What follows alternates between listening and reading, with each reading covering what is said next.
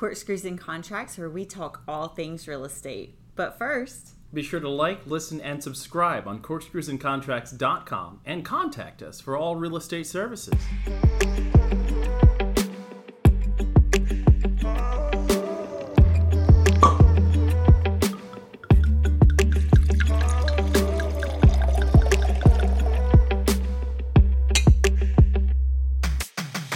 Thank you for joining us for this episode of Corkscrews and Contracts. I'm Wyatt Wallace. And I'm Jennifer Hamrick. And how does that zoning thing work? Sometimes you just don't know why the city puts restraints on what you want to do. But today we're going to figure out why. And it's a really cool reason why. And it actually makes what you do better. So, we've got somebody amazing for that. Let's just get started. Let's talk about what we're drinking. Oh, okay. First, let's talk about what we're drinking. Jennifer, what are we drinking? How dare I? Today we are drinking Showdown. It is a Cabernet Sauvignon from California. Oh, let's try that. Okay, so slightly on the dry side. Also has bubbles in it, which we didn't anticipate. I'm not going to run to the store and buy it again. Okay. Wow. My goodness, guys. Normally we're pretty on the upswing about things, but that was definitely a forget about it. Just like that. It was just like that. Thank you, Millennial Lawyer Podcast. Tiffany Capehart is a realtor and land use consultant. In her role, she uses her knowledge of Nashville neighborhoods to help homeowners find their unique place in the world. As a land use consultant, she is assisting Nashville developers and investors realize highest and best use based on sound planning principles. At the intersection of two roles is a unique perspective on Nashville's neighborhoods and its future growth. Tiffany Capehart, thank you so much for joining us today. Thank you for having me.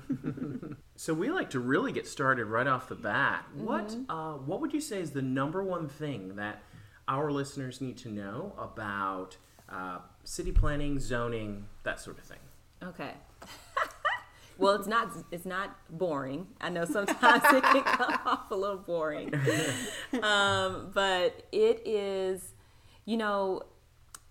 everything in our cities that we enjoy is done with some intentionality behind it. And I think that's what people may not always understand.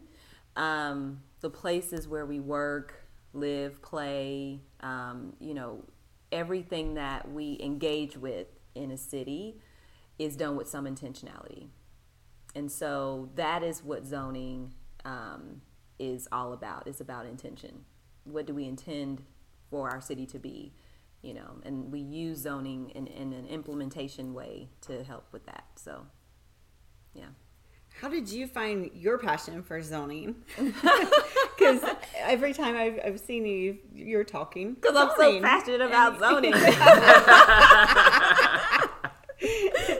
But you know it so well. You know what you're talking about when it comes to Nashville and zoning. Yeah. So. Well, let me just say, I'm not passionate about zoning. I'm passionate about cities and how we live in them, and zoning is the tool to help, with that process. But I was born in New Orleans, Louisiana. Mm-hmm. And my dad was in the Navy down there. So that's how my parents met. But he was from Louisville, Kentucky, which is where we eventually moved and I grew up.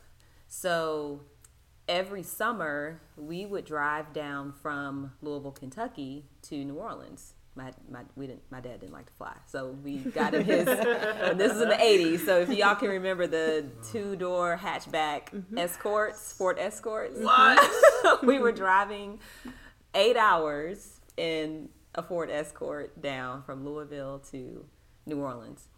And I remember my memories of that were sitting in the front seat with him, listening to all his old tapes, Earth, Wind, and Fire and all that. And we're driving through the night, but we would, and I'm, if you can imagine, I'm 6, 7, 8, and every city we would come upon, and we're driving for hours, and it's the next city's coming up, So the first city we hit was Nashville, right? Mm-hmm. And then the next city might have been Birmingham or Chattanooga or whatever those, the different cities you hit on the way to New Orleans. And it just fascinated me for some reason. You know, every city had a different like skyline and a different feel to it when you're driving in. And then eventually we get to New Orleans, and then, you know, we're like, we're here, you know. So I think it started then with just this fascination of going into different places on this long drive. Okay. You know, and so it started there. And so then fast forward, I'm in high school, got interested in architecture, and eventually found my way to TSU through different mentorship programs and like that, pre-college programs. And TSU had an architectural engineering discipline or degree, and so that's what my undergrad is in. And I just remember my roommates in college being, well, not remember, but my roommates in college were from Chicago, Jackson, Tennessee. But in Chicago, my girlfriend would tell me, you know, they were tearing down Cabrini Green, the public housing development there. And I just had all these questions about, well, who's making those decisions? Where are these people going to live? Because they've lived in a certain environment for so long, and now where are they going to move to, and how are they going to acclimate to that? And one of my professors had a degree in urban planning. And so I researched it. You know, everybody's like trying to find their job, you know, senior year. And I was like, I don't want to work in construction. I don't want to work in building design, and, you know. And so I went and got a master's in urban planning immediately after undergrad. And then eventually made my way back to Nashville. So to answer your question, not passionate about zoning, but passionate about cities and what made them tick. And that's what kind of brought me down this path. Which is what comes out of zoning. Exactly. Like city. Mm-hmm. So, yeah. and growing up, going to New Orleans every summer, there's beautiful buildings there. It's great. Homes. Yeah. I mean, it's and every city has its challenges, right? So I bet New Orleans obviously environmental challenges with it being on the coast, and with Katrina and all of that. And then you've got historic. I mean, most of the city is historic, right? So every city has its challenges, and we use planning and zoning to help manage the growth of cities and figure out how to navigate those challenges as our cities grow and change.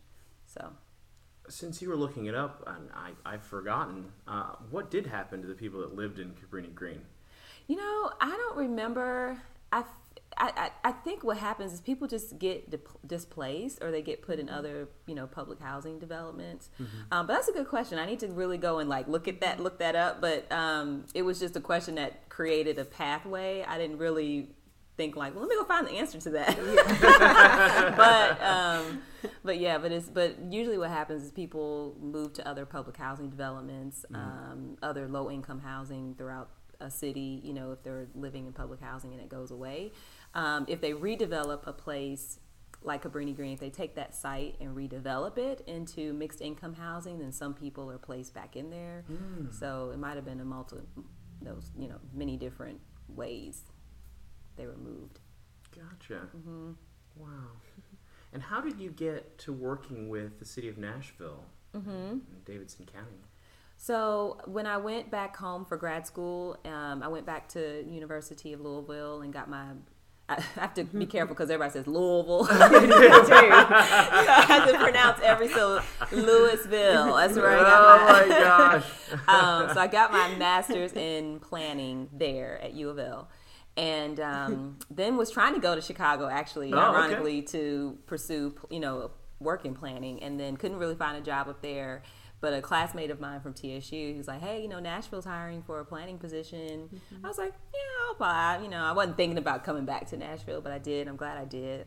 So in 2007, I came back, and started working for the city. So, and met my husband when I came back. So it was good that I came back. This is where you were supposed to be. Yeah. That's right. Wow. And there's been so many changes. There's been so many changes. Even since, I started working here in like 2007, 2008, around that time. And we're on like 11 years after that. And it's like a lot has changed. There's some parts of the city that even I don't recognize sometimes, you know? Yeah. But I will say that that's a good thing. I know that a lot of folks that are from Nashville are having a hard time, I think, with the change and how fast it's changed. But we could be in a place where there is no change. right? We could. You know, and you know, there's our, you know, we have a weak economy, which is not facilitating, you know, change. And so, is that the alternative that we want? I don't think so. You know, so yeah. No, it's definitely not. Growing up in small towns in the Midwest, I can tell you, you know, there is a drain of youth that can't find work or need or want better opportunities. Yeah. And so a lot of the towns that didn't have the kind of growth that a place like Nashville has going right now, or major cities are going, they're emptying out. Yeah. That is what is the opposite of growth, is a decline. Yeah, or stagnation. You know, when I go back to Louisville, where I'm from, you know, I go there and nothing has changed. You know, I mean, streets, you know, like, you know, our Gallatin Pikes and our Nolensville roads and things like that are starting to fill in with more development. They're starting to look different. Streets like that, where I'm from, look the same. I mean, literally the same restaurants that were there, fast food, you know, I mean, car dealerships, you know, it's the same. And, you know, I don't think that's what people really want. I don't think they want to be stagnant. I think they want growth, but as planners, because I still consider myself a planner, even though I'm working mostly in real estate now.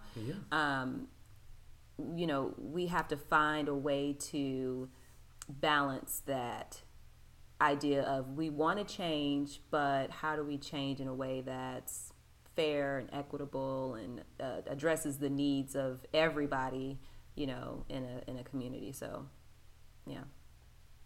Yeah, I like the part about you'd said when we were speaking before this was about the planning has to think about the end user and what is it that makes a neighborhood the best for those that are going to live in it beyond just that first real estate deal. How do you see the most effective methods of doing that? So what you're talking about is sustainability, and I know that's like a planning buzzword. I know we've heard it in development, but it really is what we ought to be striving for when we, as practitioners, developers, investors, realtors, are out there making deals and designing things.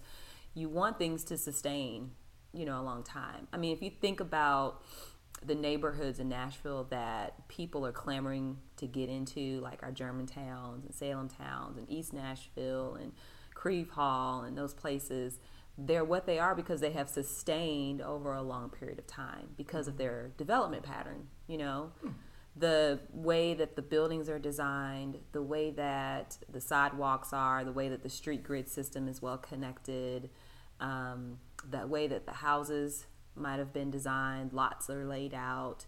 It's a sustainable development pattern.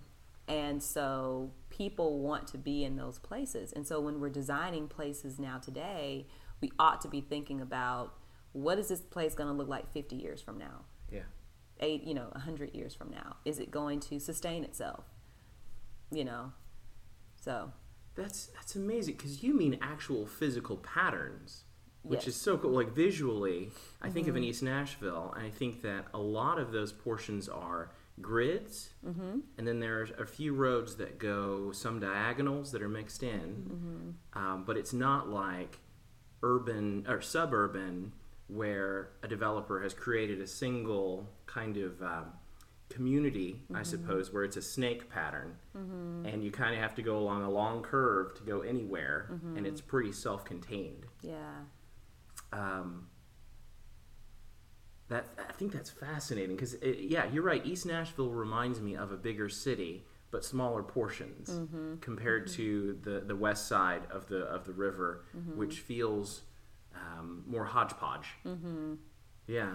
Yeah, I mean, you know, our development patterns. So when we talk about development patterns, you know, the older part of the city of Nashville was once served by trolleys. You know, people walked more, so then you had a more condensed development pattern, you know, smaller lots, more mixture of uses. And once we got to post-World War II, where we were driving more, the government was giving out, the FHA kind of loans to help people afford housing and like that, we built out a more suburban pattern where everything's more spread out. It's not very conducive to walking because everybody was in a car at that time. And so now we're kind of getting back to the thought of, we want to walk more. We want to be closer to the things we enjoy.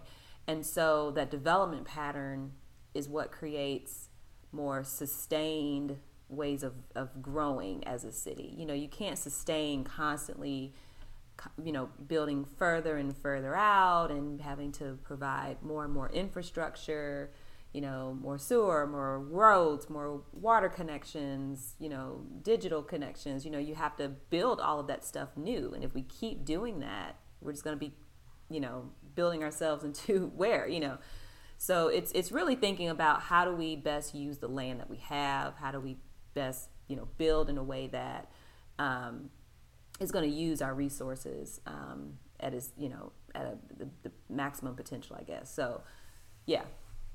It's fascinating. I know. It's better than just talking about RS5 and R6 and stuff, right? Right. Wow. Real estate investors looking for a quick close and no appraisals? Reach out to Mike Brady at PropertyRecycle.com. They are a large private equity firm with that personal touch. Property Recycle offers an easy online application, no appraisal requirements, and can close within 5 days. Ditch your slow, expensive lender and get the money you need today. Call Mike Brady at 615-806-7500. Again, that is 615-806-7500. Or visit PropertyRecycle.com. So being in real estate, a lot of people don't understand certain things that we hear a lot about, like they refer to them as tall and skinnies, which are HPRs to us. Mm-hmm. And even the Airbnb comes up very often right now with trying to make decisions on if they're going to get rid of it or not, or whatever they're going to end up doing with it.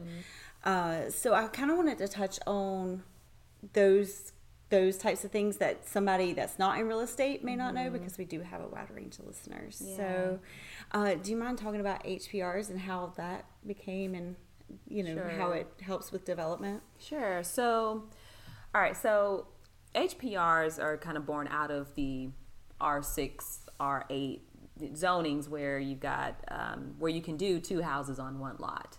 Okay. It allows you to do either single or 2 family. Okay. In Nashville, there were a lot of places that were zoned that way already, right? But they only had a single house on the lot. So in a lot of places in Nashville were what we call like underbuilt, underdeveloped, right?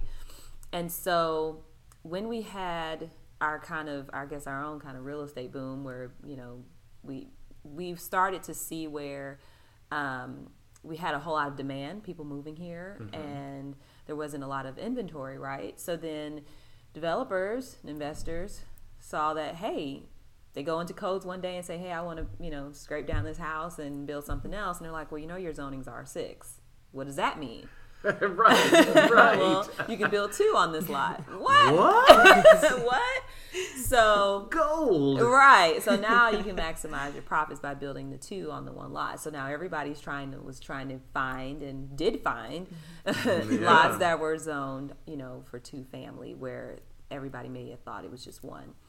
So yeah, and I have run across people that have owned their house for 30, 40, well, probably 50 years. And at one point there was a house that was built in the back. And they just went ahead and leveled it, and it's just a pad now. Right. But they go, yeah, I mean, you could put another house back there, I guess. Or just even people who don't know. Like, I talked with an owner in West Nashville, and there was new development all on her street, and she was like, why is this happening? And I'm like, because your lot, you have R6 or whatever, R6, R8 zoning as well. You could, someone could come in and you could tear this down and build 2. So she didn't even know, so people don't even know what zoning they may have. But it was really just a simple supply and demand situation. We had a lot of people moving here that wanted to live again in that idea of getting in closer to town, so I don't have to drive an hour to get to work.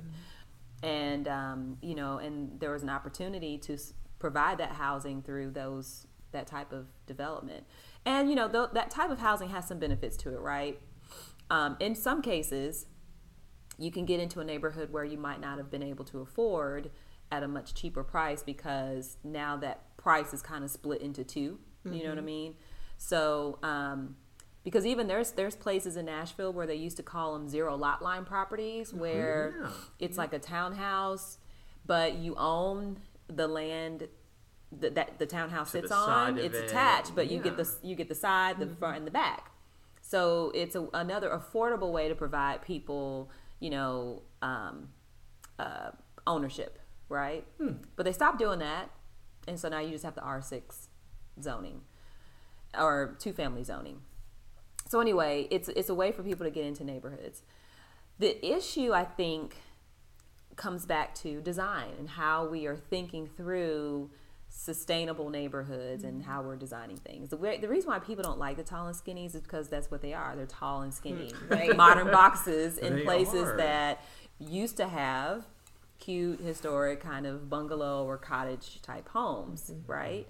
So I think if the development community were a little bit more thoughtful about context, you know, the 2-family situation may not be that big of a deal. There's 2-family situations all over America, and we were talking about New Orleans. There's tons of 2-family, you know, bungalows in New Orleans, but they still look like the French architectural style with the funky colors that, you know, we recognize of New Orleans, right? Yeah. And so it's about defining, like, what is Nashville's housing style? Each neighborhood is something different. And you can't go in and just put a modern, streamlined box in somewhere where there's historic, you know, bungalows and like that. It just doesn't fit. And so that's why people don't like it. Yeah. You know. So, and I get it, you know. Yeah. Yeah, it's a different style. It takes a person to like that modern. And I'm not saying modern is bad, you know. Right. We don't, when I was at the planning department, we said, we don't regulate architecture, you know, everybody has their own thing that they like. But I'm going to do a training today, actually, at Keller Williams. And part of what I tell other realtors so they can tell their clients, and part of my consulting work is, we have an awesome responsibility because we're literally building what Nashville looks like. Like we're literally, you know, making that imprint, right? And so do you want to look back and say, I built that? With a question mark? or I built that with an exclamation point, you know? So, you know, so we have to be very aware of what we're doing, I think. With these HPRs, the tall and skinnies, and a lot of it is being used for short-term rentals. These are Airbnb, VRBO, any gamut of letters, alphabet soup, as far as people visiting a hot city like Nashville. Come sleep at my house. That's right, yes. Nashville is so hot, and if it's less expensive than a hotel, or if it's more exclusive than a hotel, why not do it?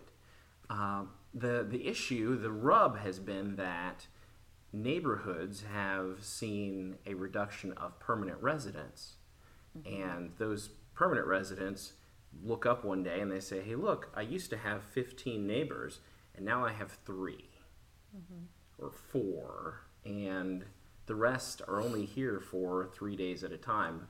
They're bachelorette parties. And there's beer cans on my front stoop. And if that would be like the minimal. That really would. Like, yeah. You know, you don't want to check their Instagram accounts after they leave. So what? As an investor, I love to hear that people are getting returns for their investment, and I like that. However, I also feel for the person that no longer has neighbors. Yeah. So I know I struggle with short-term rental because I am a fan of innovation, right? I'm a fan of the sharing economy, Uber, Lyft, the scooters. You know, my husband has used Airbnb when he travels. He won't let us stay as a family in an Airbnb, which I don't understand. I don't understand it. I don't know. I think it's, I don't know. But he uses it, But, yeah, we'll have to act. I don't know. Right? I don't know. It creeps him out to have the kids at somebody else's house. I don't know. But I do think, I think that, so I support innovation in the sharing economy. I do think that it can be very detrimental to neighborhoods if we have properties that do not have long-term residents in it, because our neighborhoods are made, ran, sustained, cared for by, the people that live in them. Yes. And if we lose that, then you lose the essence of what a neighborhood and a community is, I think. So from a land use perspective, I think that short-term rental is best served in commercial and multifamily areas, particularly in commercial centers, high places of activity, or along transit corridors where these tourists and visitors can utilize transit services. That's what I think. I don't think that it's best served in neighborhoods, in single family or even the 2-family situations. From a land use perspective, I think putting what is essentially a hotel or a tourist attraction needs to be in a more mixed use, high transit served place. That's what I think. So some investors may not want to work with me. Yo, I can feel the phone lines are burning up right now. Burning up. That's what I think, and it's crazy. Like for instance, there's a development right on 8th, and I called the owner about, pitching to list. And he was like, I'm so sorry. He's like, it has sold all 12 units, beautiful townhome units, to an Airbnb investor.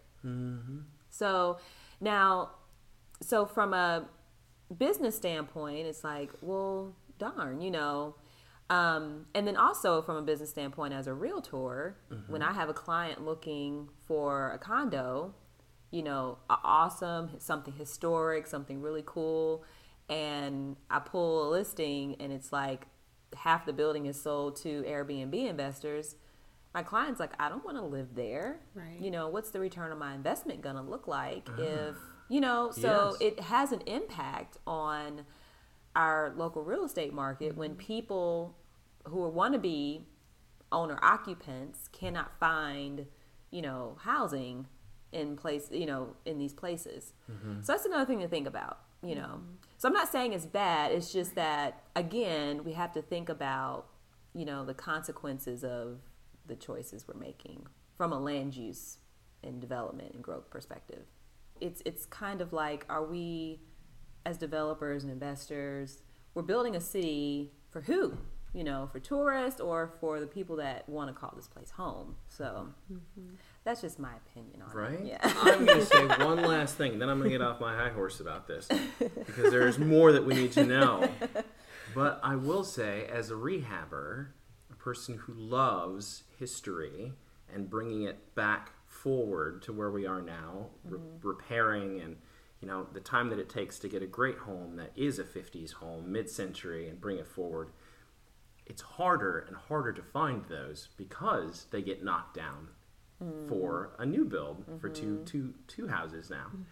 And so the problem is not only the difficulty finding it, but people that own those that do know that their property will likely be torn down now want the moon for that house, as opposed to understanding that anything that I could possibly do can't afford because I don't want to knock it down. Right. And now they want the price of 2 houses from me. And it's like, I can't do that. Maybe somebody else wants to pay for that, but I can't. Yeah. I mean, I love money and it comes to me freely. That's my affirmation I'd say every morning. I get it. If there's an opportunity, people are gonna take it. But yeah, it does just make it hard. it does make it hard, especially for what you are wanting to do. I totally agree. I think, and even from a price perspective, I think, because there's going to be a premium on the tall and skinny that's being built, right? Yes. Whereas if it was a renovation, it's still going to be more expensive, but maybe not as expensive as new construction. Yes. So, even from a more, I don't want to say affordable housing, I'm going to say attainable housing, renovations have always been kind of another best option. But yeah. Mm-hmm. But yeah, I get it. It's just really hard, and it's hard to manage these things in a free market, Yeah. It's a free market. You're right. Yeah. So. I wonder if when Sears and Roebuck started promoting all of their craftsman style houses, if people said, "Oh, we don't like that either." Yeah. And we don't like that everyone on the block just bought one. Right. I'm sure they did. I'm sure they did. What was it, Tudor style before that? Yeah, or mid-century. I know people are probably like, "What is all these spaceships dropping in there?" But I think there's always something. There's always a challenge that we have to get around, and that is again where zoning and other planning tools come forward. Back to the tall and skinnies, when people were when people were concerned about the character of their neighborhood being stripped away because of tall and skinnies, the planning department's response to that was contextual overlays, where you look at the context of homes around you. The height, the massing, how big the house is on the lot, setbacks and things like that, and said, hey, if you're in this context, then your new build has to fit that, So that's just an example of, planning responding to issues in the market and trying to figure out how to balance. Mm-hmm. Yeah, developer, you can still build, right? But you have to think about what's around you if you're going to build in this neighborhood, right? Historic overlays, same thing. You can build in Germantown, but you're not going to do a modern next to these, traditional shotgun houses. You're just not going to do it, right? So that's the tools that neighbors, residents have at their disposal, working with their elected officials to help manage growth. And then developers, I think, just also have to understand the compromise, and it's needed, So you do have some developers that are willing to work with neighbors to do something that's great, so that they can also, like I said, look back and be proud of something that they were able to do and set a positive precedent for development moving forward. We love to ask you about the horror stories. Yes. What? Or funny. Or funny stories. Maybe they're funny horror story. Where's an example that didn't go very well? We don't need you to share names or nothing, but we definitely want to know. Do you like buying insurance for your flip, new construction, or other properties? No, everyone hates buying insurance unless you call Joe Gravy Graves with I Hate Buying Insurance. I hate buying insurance. He chose that name because it's the truth. Call or text Joe at 615-499-6846 to ask about insuring your investment properties, and you'll get 3 free gifts worth over $7,000 in value when you say, Gravy, I need a quote on my most valuable asset. 615-499-6846. Net Worth Realty of Nashville is growing wealth in Tennessee by providing people across the Nashville metropolitan area with the tools and expertise they need to succeed in the residential real estate market. Their specialists understand the ins and outs of Nashville and are experts at locating undervalued properties in the city's most desirable neighborhoods. That's Net Worth Realty of Nashville, 615-823-2777. Yeah, I mean, well, I'll tell you the story I always tell that got me into consulting in the first place was when I was at the planning department. I was sent out to host a community meeting in North Nashville, and it was at a church, historically black, congregation, and it was a developer looking to do something, I think, on Charlotte, and the gentleman was, presenting his presentation, proposal, And there was a gentleman in the audience who, and so the audience started throwing questions at him, and this one gentleman just got up and said, "Would you do this in your neighborhood?" And the guy's face turned red. He was, white gentleman. Face turned red, and then he got defensive, and then the gentleman and the black gentleman in the audience, he got, was just accosting him and stuff, and it just went downhill from there. And so it never happened. The development never happened. But after the meeting, I asked the church member, or I don't know if he belonged to the church, but the community member. I said, I'm talking to him like a brother. I'm like, why'd you do that? Why did you do that? Why did you do that to him? I was like, man, I just wanted to see what he was gonna say.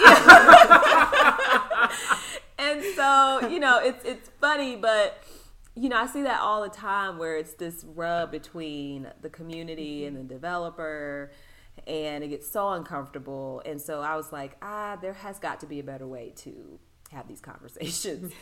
And that's why, my next part of my career, I was like, I really want to go out and help facilitate these conversations with people. And so I was like, there's not much money in just facilitating conversations. So I need to get a real estate license. And so I did that. And so now, I love money and it comes to me freely. The listeners can take that. So what I do in a consulting role is, I help manage a process for a developer, a zone change process, and try to facilitate those conversations between the community and the developer. But I tell my clients, I help you realize highest and best use, but based on sound planning principles. So the thing that we're presenting to the community and to other stakeholders, including the planning department, the council member, hopefully fits the community policy, which is the vision and goal that is set for a community, right? Mm-hmm. It's a development that people can say, okay, I think I can get with that, But then there's also some wiggle room for the developer in terms of you go to a community meeting and there's feedback that you get, we need to go back and revise so that we're meeting the needs of the neighbors. So those conversations are hard, depending on what part of town you're in. They're becoming harder because people have seen things that they don't like. Right. And they're becoming more proactive and more engaged in the planning process, which is great and fine. Mm-hmm. I do think, though, that there needs to be more education around, like, how do you negotiate with the developer and investor? Mm-hmm. Longer gone are the days where they're just going to go away. Right. So what is it that you as a neighborhood, what do you need? Is it sidewalks? Is it intersection improvement? Is it lighting? You don't want to do was it pro bro, where you exchange money for something else? You don't want to, quid pro quo. Thank you. Yeah, not an attorney. You don't want to do that necessarily. But a developer can be a community partner in terms of donating to a nonprofit or things like that. There's ways that the development community can work with our residents. And it's just working through that process so it doesn't turn ugly, because I've seen it turn ugly. Well, Tiffany, thank you so much for joining us today. Thank you. I like talking. So I like microphones. Yes. We love listening. Yes.